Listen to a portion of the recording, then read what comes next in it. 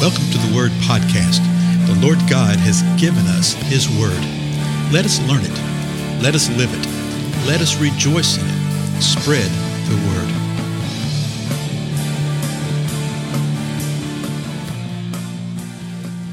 Blessings, everyone. This is Dale. Thank you so much for joining with me today on the Word Podcast. We continue our examination of the Word. We're in the book of John, in the Gospel of John, in the 6th chapter. And if you remember, when we left off in the last episode, Jesus had gone off to the mountain alone. He left his disciples. He left a large gathering that was there that he had just fed. And the reason he left was he perceived the intent of the heart of the people. And the intent of the heart of the people was to take him by force and to make him king. So they were literally going to grab him by force, haul him off wherever, and declare him to be king. And Jesus wasn't going to have anything to do with that.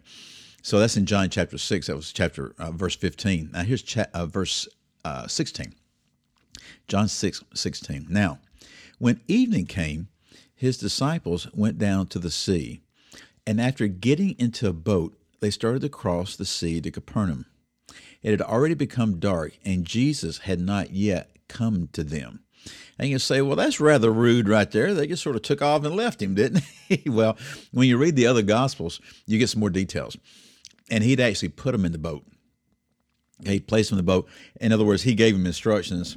And if I don't make it back, y'all go ahead and head out. I'll meet you up later. Okay, that type of thing. So there was some type of plan that had been put in place. So it's not that unusual. It's dark now, and Jesus hadn't come. They're out at sea. They're rolling across, going to Capernaum. Verse 18. The sea began to be stirred up because a strong wind was blowing. And you say, well, that's not that unusual. You're absolutely right. It's not that unusual.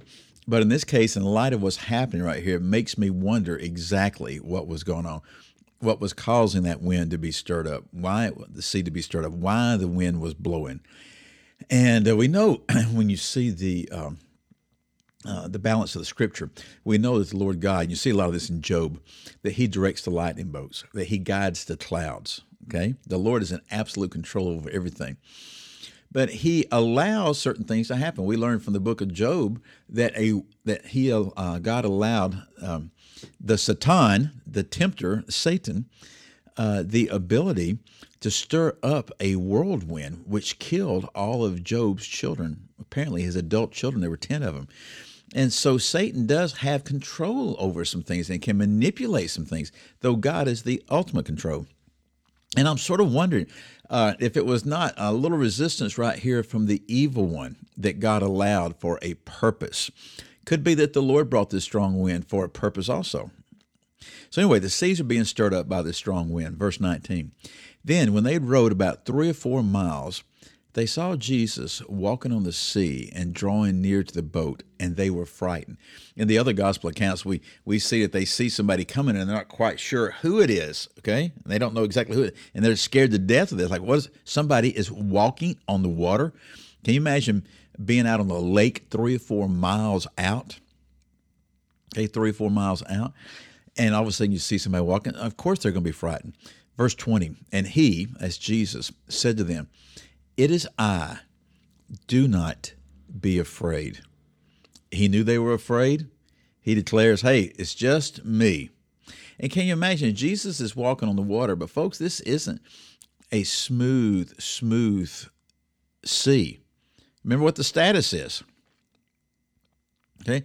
The status is that the waves are up and down. They're being tossed about. So Jesus is walking on the water that is white-capping, is doing all sorts of things. Verse 21, so they were willing to receive Him into the boat, and immediately the boat was at the land to which they were going. Can you imagine the disciples? Here they are, they're struggling against this headwind, they're struggling against this wave action, all this stuff that's come against them. All of a sudden they look up, and there's Jesus walking on the water. Now, this is the account that John gives us. You know the balance of the account that you see in other Gospels.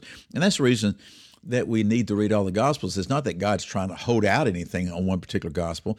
Each Gospel writer, inspired by the Holy Spirit, had a particular goal that they were seeking to accomplish when they wrote. They were writing to a particular audience, okay?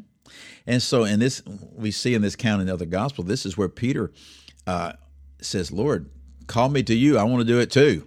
And he does, until he looks down.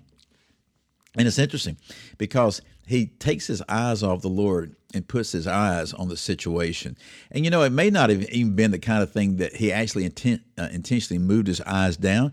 The wave action could easily have blocked the view of the Lord. Regardless, his attention was drawn to what was happening in the natural. His attention was drawn to the situation and the circumstance. Rather than keeping his eyes and his faith upon the Lord, he was distracted by what was happening. Then he started going down. And the Lord just grabbed him and said, hey, man, come on, have faith. You can do this. And so, anyway, they receive him in the boat. Well, you reckon? He gets in the boat, and the storm immediately stops, and then they are immediately at the land to where they were going. This is a little thing right here that I've never really heard anybody preach about or teach about or even pick up on, okay? Some people say, well, it must be a second miracle. Well, yeah, duh, you reckon? Does it mean, some people say, well, it just means they were able to row and they were able to get there immediately. It was easy because the water had calmed. Well, perhaps, okay, perhaps. But the way that it's written, the way that it flows right here, it looks like that when the Lord got in that boat, that they were immediately at their destination. In other words, the Lord redeemed the time they had been struggling, the time they'd gone through.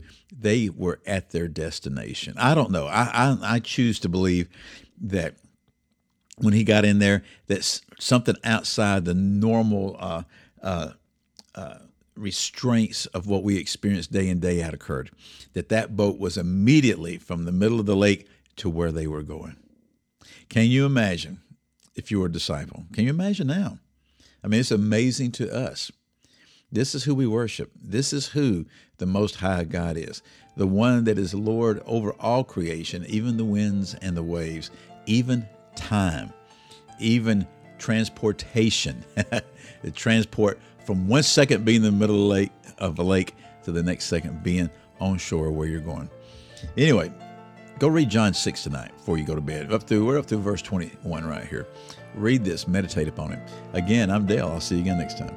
Goodbye.